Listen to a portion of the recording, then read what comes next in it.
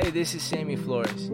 I'm the pastor at Coin Church in Chino, California, and this is our podcast. I'm so grateful you're tuning in. I hope this encourages you and calls you to more, because you are made for more. Here's our latest message. I want to tell you a story about a guy that I've been walking with for the last couple of weeks. And when I first got on a conversation with him, a talk, I began to ask him what's been going on in his life and his story. And he was sort of telling me that his marriage is just ready to just be done. It was on the rocks. I said, well, talk to me about like what was going on. Like, how did this happen? And he said, I've been sort of running from the idea that like God is real. And I've realized that I need God more than ever in my life, and I'm about to lose my family. I'm about to lose my children. I'm about to lose all of the things in my life. And as I begin to just ask a little bit more question, we have things that are underneath the soil and the surface of our life, right? And so we begin to realize that if you ask questions that are on the surface level, then you're just going to get surface responses, right? Have you ever been in a conversation where, and maybe this happens at church, maybe you're sort of like the introvert that you like going deep really fast, and so if someone's just kind of high and by, it's just whatever, and so you can't really go into good conversation because you're like, yeah, there's no meaning there, and I didn't really like that, and so it was just awkward. Or maybe you're a person where you like ask the deep questions really, really fast, right? And you're just like, hey, that's a really deep question really fast. Like, let's go get coffee or talk about that. Or maybe if it's like a guy who comes up to you, it might not be church or somewhere else, and he just like goes 0 to 100 into like a really deep question. That could either startle you or pulls you in more. Who knows? But nevertheless, as I was talking to this gentleman, I had to ask deeper questions. You see, if you're going through something that's really devastating in your life, there is a reason and a meaning behind that. It doesn't just happen overnight, right? It's like if someone were to say, hey, Sam, I'm depressed. And the question is, well, why are you depressed? Well, I feel like my life just isn't going the way I planned it. Okay, well, talk to me about that. And then the more you ask questions, the more a person will open up their soul, and then you can start to understand what's taking place underneath the surface of a man or a woman's heart. You see, I would actually say that this is where you get into the soul level of a human, because we have our behaviors that's right here. You can see my action, and you have even access to some of my thoughts, because when you ask me questions, I can give you my thought and my perspective, so then you understand my mind. But can you understand my heart? And in order to understand my heart, then I have to share my soul with you. I have to share the deep things with you. I have to share the secrets with you. How many people in your life actually know your secrets? It's a scary question to ask, right? How many people in your life really know who you actually are underneath the surface? Are you just a person that comes and puts a mask on and then leaves and takes the mask off? Are you a person in here the same that you would be at home? And so as I began to ask questions, I began to discover that there was an addiction in this man's life. It was a pornography addiction. And it drew him into places that he could just dream and imagine. He found his secret place, and his secret place was filled with darkness. He found his awe, but his awe was incredibly destructive to his life and to his marriage, and he didn't even know it. But it had to come to a point where the secret was known. And when the secret gets known, you have to make a decision. What do you do about the secret that's brought into the light? Have you ever had that moment in your life where you had something that you were hiding and then the secret became known? Was it terrifying? What was going through your mind when whatever that was exposed? For some of us, it's no big deal because we don't really care. We kind of wear like our heart on our sleeve. For some of us that have matured into Christ's likeness or just confidence, it's fine. Hey man, you can know all my secrets, no big deal. Well, that's a confident man or a confident woman. But we start to cringe and get back into the dark places when our secrets are exposed because we never wanted them to be exposed in the beginning. I want to ask you this question. Have you ever asked yourself in the midst of this, who am I? And who am I right now? Like, is this the type of man that I want to be if I continue to do these things? Is this the type of woman that I want to be if I continue to go down this path? Because I'm living a secret, and should I just live in this secret and live in this fantasy? Because if I keep living in this secret and fantasy, well, what comes out of that? And I would say, to answer the question for you, maybe you're asking that, it's a life of loneliness. It's a life of despair.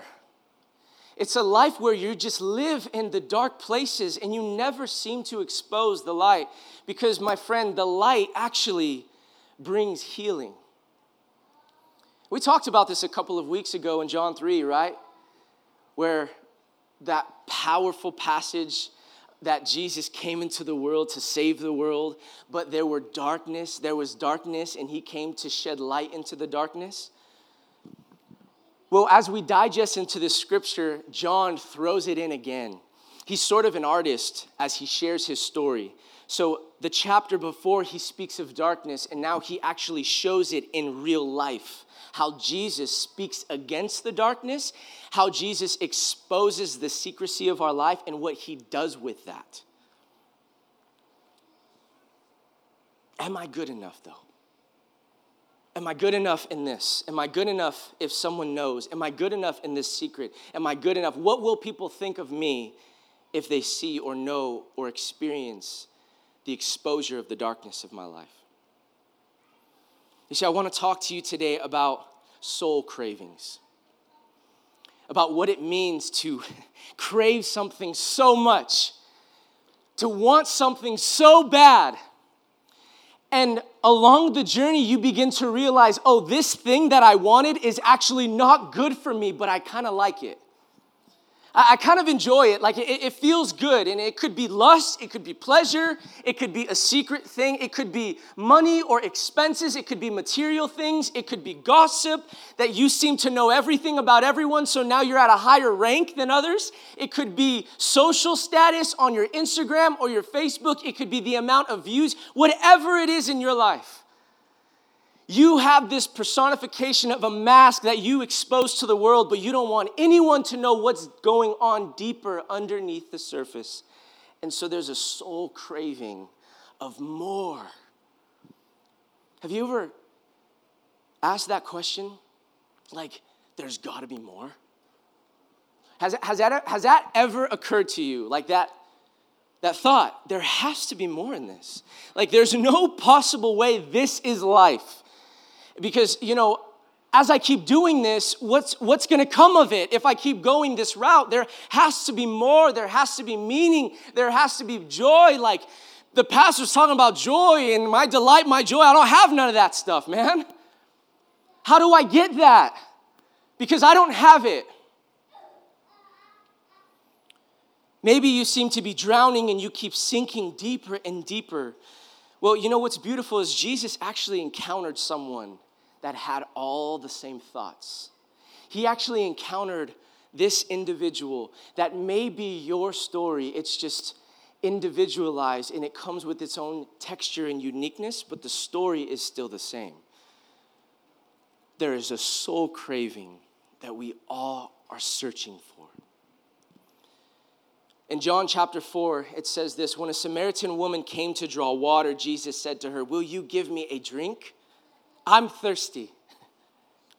The Samaritan woman said to him, "You are a Jew and I am a Samaritan woman." And if you don't know or remember that, go back to last week when Jesus broke some barriers, right? But then in verse 10, Jesus answered, "If you knew the gift of God and who it is that asks you for a drink, you would have asked him and he would have given you living water." "Sir," the woman said, "you have nothing to draw with the well. It is deep. Where can you get this living water? Are you greater than our father Jacob, who gave us the well and drank from it himself, and also his sons and his livestock?" Jesus answered, "Everyone who drinks this water will thirst again. But whoever drinks the water I give them will never thirst. Indeed, the water I give will become in them a spring of water welling up to eternal life. The woman said to him, Sir, give me this water so that I won't get thirsty and have to keep coming to draw water. My soul is thirsty and I'm tired of coming back to this place. You see, when you're craving more in life, you will be drawn to what you believe will quench your thirst over and over and over again. And then what happens is you just get into a dark hole. And then you start to get comfortable in the dark hole. And you just think the only thing that you can live off is the room to which you live in, which is dark. You sort of like make your house or your room in that dark place. And here's the thing. I get uncomfortable sometimes when I get to church on Sundays, if I'll be honest, because every single day, like throughout the week, I'm talking to men that are like, they're hitting rock bottom. And I actually find comfort that they can just be honest. Like they can just be real, man. Like the more you live behind your mask, the more you will be in the place that you're at. And so I actually enjoy talking to someone that is at the end of themselves. I enjoy speaking to someone that says, I don't have what it takes anymore. I tried it my way. I tried to drink from this water. I tried to live this way. I thought that this would quench the craving within my soul, and it's brought me to emptiness. I enjoy speaking to those types of people because they're just real. And sometimes we come to church and we're so fake. And I can't stand that, like, we live behind these masks. And you know why? It's because we enjoy the secrecy of the darkness in us because we're afraid to be exposed. Because when we're exposed, we're naked. We're naked. And that's a very uncomfortable thing, right? And so for you, my encouragement, wherever you're at in this story, maybe this was a past moment, maybe this is something that's happened, or maybe it's happening right now, maybe it might happen in the future. But my encouragement to you is just be real. Because if you're not real, Jesus will pull it out of you. And I don't know if you want that. Again, we love that Jesus is love, but Jesus is also a judge. So, hey, man, do your thing. But sooner or later, when you sing my God, my joy, my delight, when you come to church and say, he's my king, he's my Lord, but you're living a different way, sooner or later, he will pull out the darkness within you and it will be exposed. It just might be in front of him when you die. And I don't want that to happen to me, man. It actually might just be you live your entire life in the darkness. And did you see that little snippet where it says eternal life? Many of us think because we were raised in particular churches, and I was too, and I loved it, there's nothing wrong with it. But we were taught this, we were sold this half lie, this half truth that it's all about just getting to, quote, heaven. That's beautiful. But what about heaven here on earth that Jesus actually prayed prophetically and apostolically that his Father, would empower him in such a way to bring heaven here on earth? And so let's redefine what eternal life means. It starts now because your soul will never end. It can either be in hell with the flaming fire and whatever that is, in darkness for the rest of your life. It will be eternal. And I don't know what eternal means in that hell. Or it could be eternal with God, my joy, my delight. But why not start it now? Have you ever thought about that? I want eternal life now. I think the older I've got as I walked with Jesus and I've talked with him and I've wrestled through the scriptures and I've seen men fall and I've seen men rise and I stand at a distance and I hear people's stories and it's the same story over and over. It's a common denominator across the board that you and I are broken. And the only one that can fix that brokenness is Jesus. And I'm biased, but I actually believe that. And so because I believe it, I'm going to live that out. And so you might think I'm weird that I talk about Jesus all the time, but I'm just living out the truth that's within me. You might think, hey man, you're like too like Jesus-y on social media talking about sex and pornography. It's a little too much. Sorry, I'm just that Jesus guy now because I actually believe that he brings life. And not only life, but man, he's going to bring me life to the full here and now. So I got to walk in it and I got to live in it and I got to breathe it. But here's the thing, my actions must align to the truth that he speaks to me and to you. So my soul, if you knew me in high school, I'm glad it was the high school years for me. I'm so glad that I could say it was in high school because I don't have to say, hey, it was when it was in my 20s. I've given my life to Jesus in my 20s. And I'm just grateful that I had a mom that was praying for me because in high school I was a mess. And the mess might not have been your mess, like as bad as your mess was, but the mess was pretty bad for me and my family.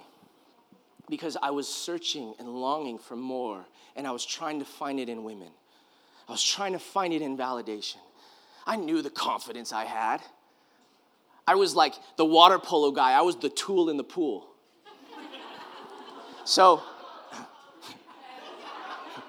my buddy in Bible school gave me that label, and he's from like Pittsburgh. I'm like, what is tool? I've never heard that. I grew up in California. What is a tool? He's like, bro, you're the tool in the pool. And he made a rap song about it. That's what you do in Bible school. And anyway, I can reflect back into those moments where my soul, it was just looking and longing for more, and I couldn't find the quench. My mom told me about it. My dad told me about it. I would go to prayer meetings, and women that were prophetic would speak over my life about it, but yet I couldn't get it unless I came to the end of myself. Jesus had to pull it out of me. It wasn't fun, by the way. It was because it was like, Jesus, no, you're my life, and I love you, and you're my joy, and I need everything from you, and I'll do whatever I got to take, but I was living a whole different lifestyle. And my Bible says that my God is jealous. He's a jealous God. And if you say with your mouth, he is Lord, but it's not in connection with your heart, there's a disconnect. So, I want to, that man, we had the conversation. I'm like, hey, so tell me about this porn addiction. He's like, well, I lost intimacy with my wife, and I've been with her for 18 years. And you know, the marriage, it got hard and it got difficult. And as I've learned and studied marriages, it gets really hard in year 1 and 2. It's like if you can get that through that, great. But you still got to work, because if you just kind of barely got through it, there's a lot of things that are to put under the rug. And if you can weather through that storm, and then you get into career, and then you start having children, and then right around year 8 and 9, divorce spikes up again. Why? Busyness, focusing on the children, coming home from a long day's work, and not having any focus on your spouse, let alone God. Oh, he's not even in the picture. I don't have time to go to church, man. Bible study? Sorry. Reading the Bible? I'm just too busy, man. So what happens is year 8, 9, there's another spike. And if you could weather through that, it'll spike again in year 20. Because you roll over. I don't know this yet, right? I'm not in year 20. But I can just imagine. You can imagine, right? You roll over in year 20, you're like, all of the children are out of the house. Who are you? I don't even know who you are. All of our focus was on the children. And it was on the sports. And all the sports. And the baseball and the soccer. And it was amazing. And it was fun, wasn't it? But I don't really know you. I just know our children. But I don't know you. And in all of that, if God's not in the picture, what happens to the secrets of your life? Where's the moral compass, by the way? And so this man, he said the porn addiction grew, and then he got curious because he was lacking intimacy in his marriage. We don't talk about this in church, but you know intimacy is important. Do you know that? It's not just, if I say intimacy, what comes to your mind? If it's sexual, there's an issue, because intimacy isn't just sexual. Do you know that? It's not just physical. It's emotional, it's spiritual, it's social, it's intellectual, and then it's physical. So I can be intimate with you, but you do not have the space like I have the space with my wife to be intimate with her. There's different levels of intimacy. Do you know that? What happens is if we don't open up our heart and be vulnerable, you'll never have intimacy with anybody. So let alone when you get married, you don't even know how to open up your heart and your life and there's secrets. Of course you're not physically intimate. You're not even emotionally intimate. You guys good with this, by the way? So the reason I bring this up is because I was asking this question, hey man, what was going on? And he said, Sam, it got worse. I'm really ashamed to tell you this. I had never met him, so I'm like, well, shoot away, man. There's no judgment. I'm a pastor. I'll be okay. He's like, actually, I ended up cheating on my wife with a man. I'm like, oh, man, okay. Well, talk to me about that. I said, so are you attracted? And he's like, I'm not even attracted to men. I'm like, so talk to me about the porn addiction. Were you watching same-sex porn? Yeah, I got curious. Oh, okay. So the secret became dark, and the dark became reality. You see how the lie works? I've talked to you about this before. When you believe a lie in your mind, and then you live the lie out, it could even be in secrecy, the lie will eventually come to reality. And so I'm like, okay, man, we got a lot of work to do. And then I come to find out he had a lot of brokenness happening to him when he was a young man. Injustice done to his body when he was just a 5-year-old boy. So there was an element of a distorted love. You know there's distorted loves, by the way? There's real love, true love, beautiful love, agape love that comes from God, and then there's distorted love. And you don't want that type of love. Verse 10 says, so if you knew the gift of God and who it is that asks you for a drink, you would have asked him and he would have given you living water. Sir, the woman said, you have nothing to draw with the well. It is deep. Where can you get this living water? Are you greater than the father, Jacob, who gave us the well and drank from it himself, as did all his sons and his livestock? But the Jews had another way of using the word water. They often spoke of the thirst of the soul for God. That's what water meant to the Jew. You see, Jesus was not using terms that were bound to be misunderstood, because if you read the story, it's like she doesn't understand what he's saying. It's just like the story in John chapter 3 of Nicodemus to Jesus. He's not understanding what Jesus is saying. Why? Because he's just looking at the surface level. He's not going deeper. She's just looking at the surface level. She's not going deeper. And with Jesus, it's always, I need you to get into the deep end so we can swim there. Why? Because your soul it's not shallow. Your soul is incredibly deep. He was using terms that anyone with spiritual insight would have understood. In the book of Revelation, that promise is, to the thirsty I will give water as a gift from the spring of water of life in Revelation. The Lamb is to lead them to springs of living waters in Revelation 7. The promise was that the chosen people would draw water with joy from the wells of salvation in Isaiah 12. The psalmist spoke of his soul being thirsty for the living God in Psalm 42. God's promise was, I will pour water on the thirsty land in Isaiah 44. The summons was that everyone who was thirsty should come to the waters and freely drink. Are you thirsty? You know, in our culture, I don't know what generation it is, if it was just like not too long ago, but for the millennials, you probably would understand and even like the Gen Zs, it's like when someone's like, oh, that person's thirsty. Have you heard that? It's like kind of cringe when you hear it. Well, this is the story that we're reading. They were, quote, she was, quote, thirsty. Not for the things of God. And if you're not careful, you will get, quote, thirsty,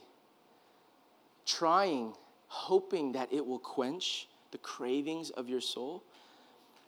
And maybe for a moment it feels good, but the end result is a life of destruction. You see, Jesus offers you and I living water. Do you know that? That quenches whatever longing we are seeking. He satisfies that craving within our soul. Jesus went on to make a still more startling statement that he could give her living water, which would banish her thirst forever. Hey, I got water that when you drink of the water that I provide to you, you will never be thirsty again. But the woman still couldn't see what Jesus was actually trying to say to her. She couldn't truly hear because she was still stuck on the physical and not on the spiritual. How often are you talking to someone and it's just like you're stuck on the physical and there's a spiritual thing? I argue everything is spiritual. We can have a discussion about that one-on-one, but I would argue everything in your life is spiritual. Here's the problem though. Sometimes us Jesus people, we make things ultra spiritual when they don't need to be. Can I give some examples? So it's like, oh yeah, man, this girl, or I want to get this girl, and then it doesn't work. It's like, well, God has a plan, and it's going to work out. It's just right. And then after like 10 times of that happening, it's like, hey man, stop making it ultra spiritual. Like you need to figure out how to talk to a girl. That's the spiritual thing. Or it's like, I'm just waiting for God to move, and I'm waiting, and I'm just waiting, where to go to school. And I'm praying, and I have 5 different options, and all of them accepted me. And now it's like, God, will just pick one for me, God. And so we make it really spiritual, and it's like, hey, why can't you just be practical here? That is the spiritual thing to do at times. Now, don't mishear me. You should seek God above all else. You should seek wise wisdom. But at some point, stop using God as an excuse for slothfulness and laziness and apathy. That frustrates me like no other. I'm trying really hard with my relationship with Jesus when someone says something and it's like ultra spiritual, but like not practical. I like have to have a conversation with Jesus really quick. Like, do I say something about this? Because this is really frustrating. Why do we do that as Jesus people? Don't we realize that we live in a real world? But yes, it is spiritual. Just don't make it weird. That's a whole other conversation. So have you ever heard the analogy, you can lead a horse to water, but you can't make the horse drink? I love this analogy so much. I have a dog named Izzy, and I've recognized I cannot force little Izzy to drink water, even if I know she needs water. Have you tried to force a dog to drink water? It just doesn't work, let alone a horse. Good luck with that. But I've realized that Izzy will only drink water when she is incredibly thirsty. A horse will only drink water when it is about to die. All you need to do is lead the horse to the water. And if they're actually thirsty, they'll drink it. You know what I've discovered in my walk with Jesus? I've walked with people before. Sam, I want more Jesus. Man, I just want to live it out for God. I got a call in my life. I want to make it happen. I want to do it. What do I got to do? And it's like, well, we got to talk about the secrets. We got to talk about the habits. We got to talk about the thing that you keep doing because it's corroding your soul and you need to pursue holiness. So stop doing this one thing. Well, I just can't, it's so hard. And it's just like, the water's right here, man, and I've led you here. You need to drink the water. The water's not me. The water's not even what I can say. The water is the Spirit of God. Drink the water. They're like, yeah, I don't know if I need that right now. I don't know if I want it like that right now because I'm kind of comfortable in this space. But my friend, your comfortability, good luck with that. Keep running the race of comfortability. Keep running the race of just being stagnant. Keep running the race of just being lazy and see where that gets you in 5-10 years and tell me how you're doing with that. That is spiritual. When God says, I have come to give you life and life more to the full, when God says, take this and it will give you eternal life, just drink from my well and you won't ever have to thirst again. But yet we still refuse not to drink that water. What is wrong with us? And yet that's the story of us, isn't it? So often we know the things we're supposed to do and we don't do it. So often we know the song we're supposed to sing and we won't sing it. So often there is a darkness that is pulling us back because we're afraid to be exposed. Because when you drink the water of life, guess who the water of life is? Light. and it will expose you. Not realizing that exposure to the light actually heals you. That's what the enemy wants you to know. Hey man, if you drink that water, they're all gonna know. If you come clean to your spouse, they're gonna know. If you tell what happened, and that's the terrifying thing of the darkness. Have you ever experienced that with your friends or with your family? It's like, I know you need this. I know you need God bad. Like it's clearly evident, man. You need God. And like, yeah, hey, like my favorite is, I don't even know if I should say it. My favorite is when someone is reaching out to me, but it's been multiple times, and it's like, I really need your help. I'm like, let me help you. And after the third time, there's a problem. I don't really know if you want help.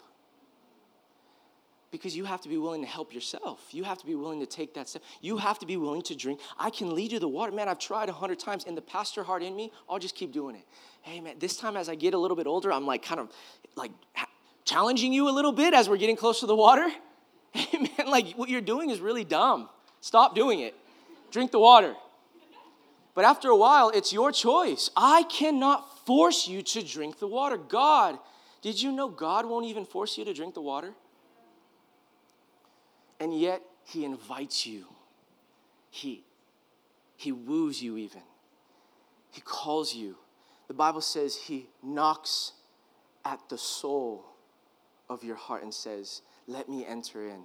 Let me live life with you. Let me do life with you and live another way. This is what's going on in the conversation here. The woman said to him, sir, give me this water so that I won't get thirsty and have to keep coming here to draw water. He told her, go, call your husband and come back. I have no husband, she replied. Jesus said, yeah, you're right. You don't have a husband. The fact is you have 5 husbands, and the man you now have is not your husband. What you have just said is quite true. The reason why I love this is because it's the perfect example is at some point or another, the light will expose the darkness in you. And it really hurts, right? Jesus says, yeah, actually you're right. You don't have a husband, you have 5. And even the one you're with isn't even your husband. You see, there are 2 revelations in discipleship to Jesus. The revelation of God and then the revelation of ourself.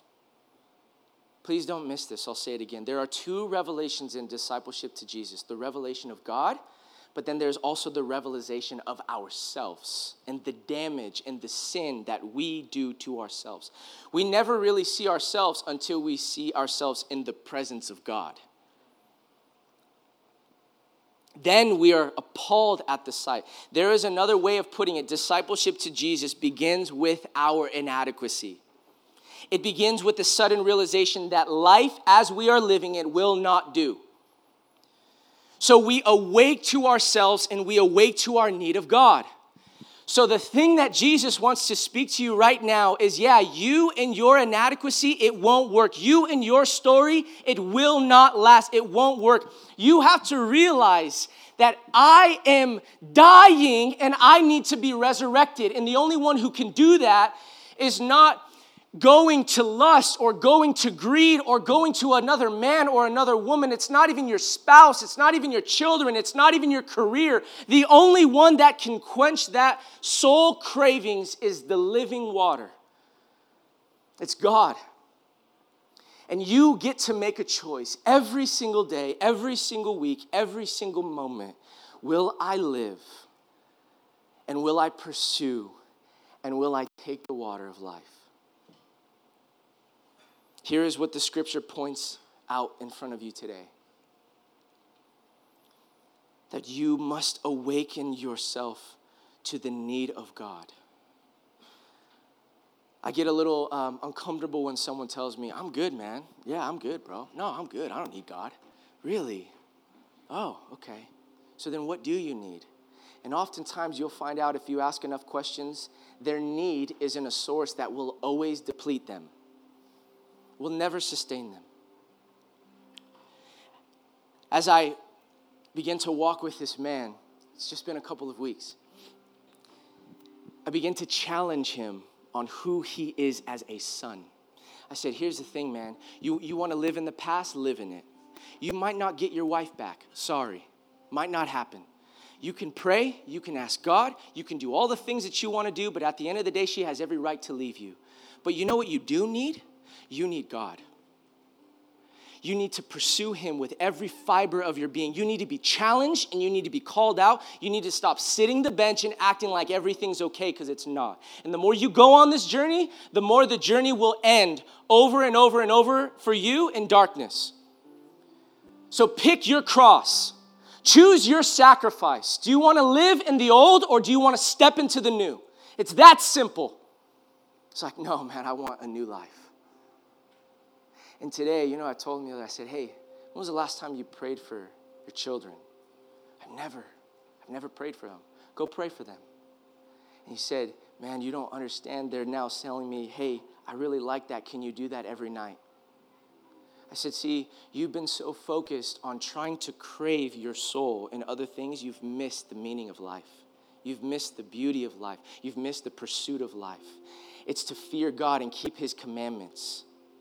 And as you fear God, as you know God, as you learn God, as you experience God, he does something within your soul, and he allows you to be a person springing with living water. Don't you want that? I want to be the type of guy, the type of father, that when I'm around my daughters, I'm a spring of water emptying out on them. I want to be the type of friend that can call out my brother when they are about to kill themselves. Maybe not physically, but spiritually.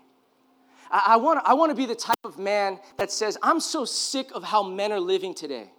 I'm so tired of the apathy. I'm so tired of the stagnant nature. I'm so tired of men thinking they can still live in the old way. It won't work, man. It's not going to work. You can't say, I want living water by taking the water of this world. It just will not work.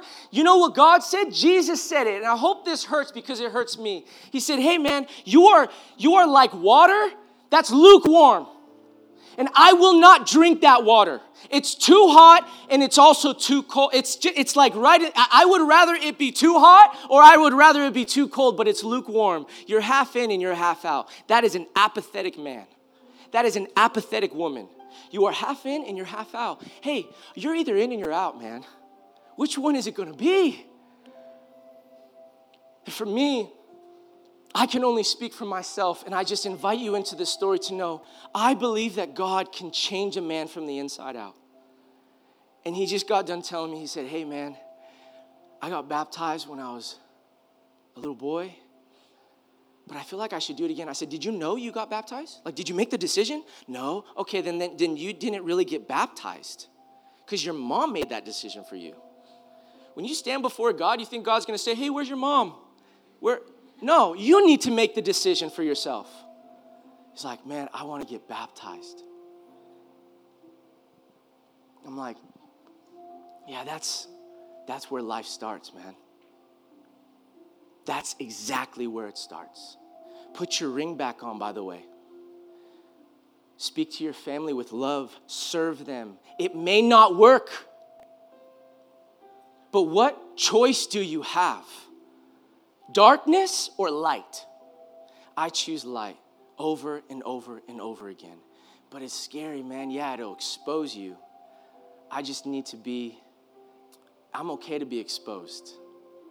Because I know that all of us, every single person, I don't care how long you've been walking with Jesus, you got some darkness in you. You got some darkness in you. I see it. And it might be small and subtle, but it'll pop out. That's what community is for. That's what discipleship to Jesus is for. So don't think you're above your fellow peers in your walk to Jesus. No. We all got darkness inside of us. You, as Jesus, as the scripture would say, have to work out your salvation with fear and trembling. So,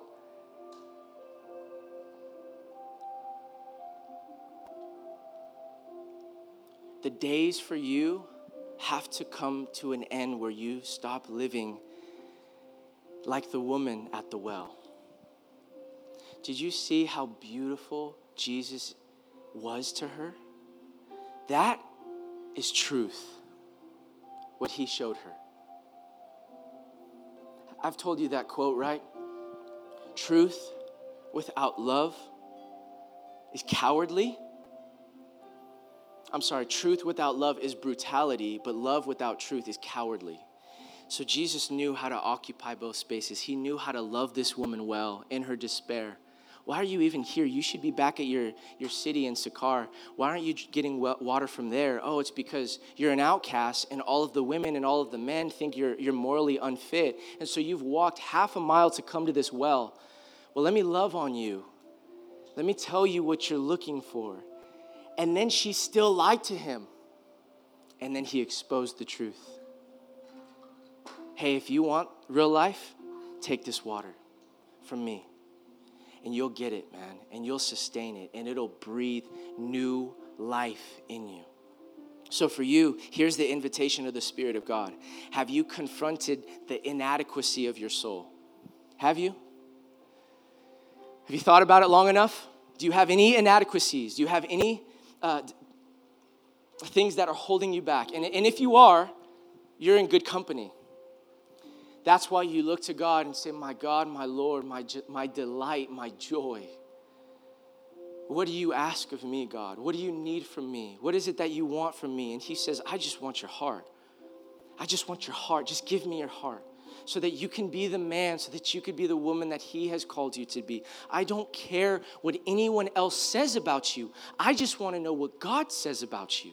And he says that you're enough. His love for you is enough, but it's not enough for you to keep living this way. Do you see that? Please hear me very loud and clear. Jesus says you are enough because he loves you, but it is not enough for you to keep living this way.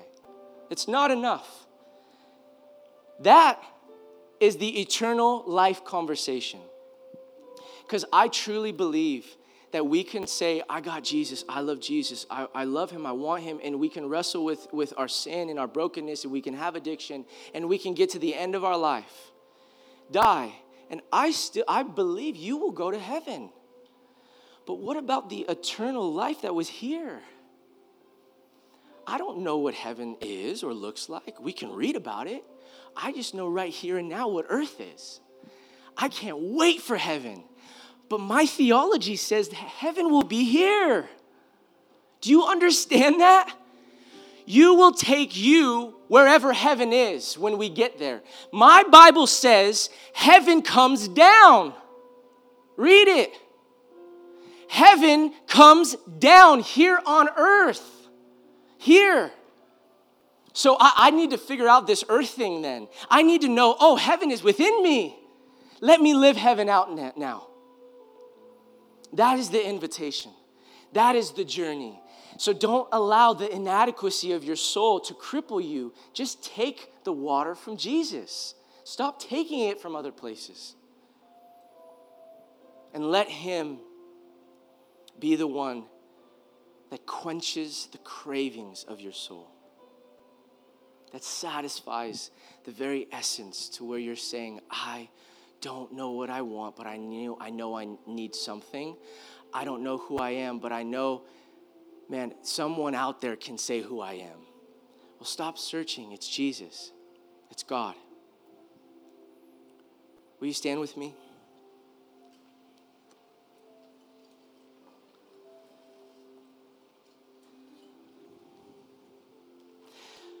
My encouragement to you with whatever journey you're on, maybe you're like, yeah, that was me 5 years ago. Praise God. That's why we get to worship him, because I'm not like I was 5 years ago. I'm not like I was 10 years ago. But if you're in this in-between and you're wrestling, I think it's time for you just to drink the water now. Like, stop running. Don't allow anyone to force you to drink. You have to drink the water yourself. And it's filled with discipleship. It's filled with obedience to God. It's filled with walking in his way. It's filled with finding people around you to call you out because you're going to need it.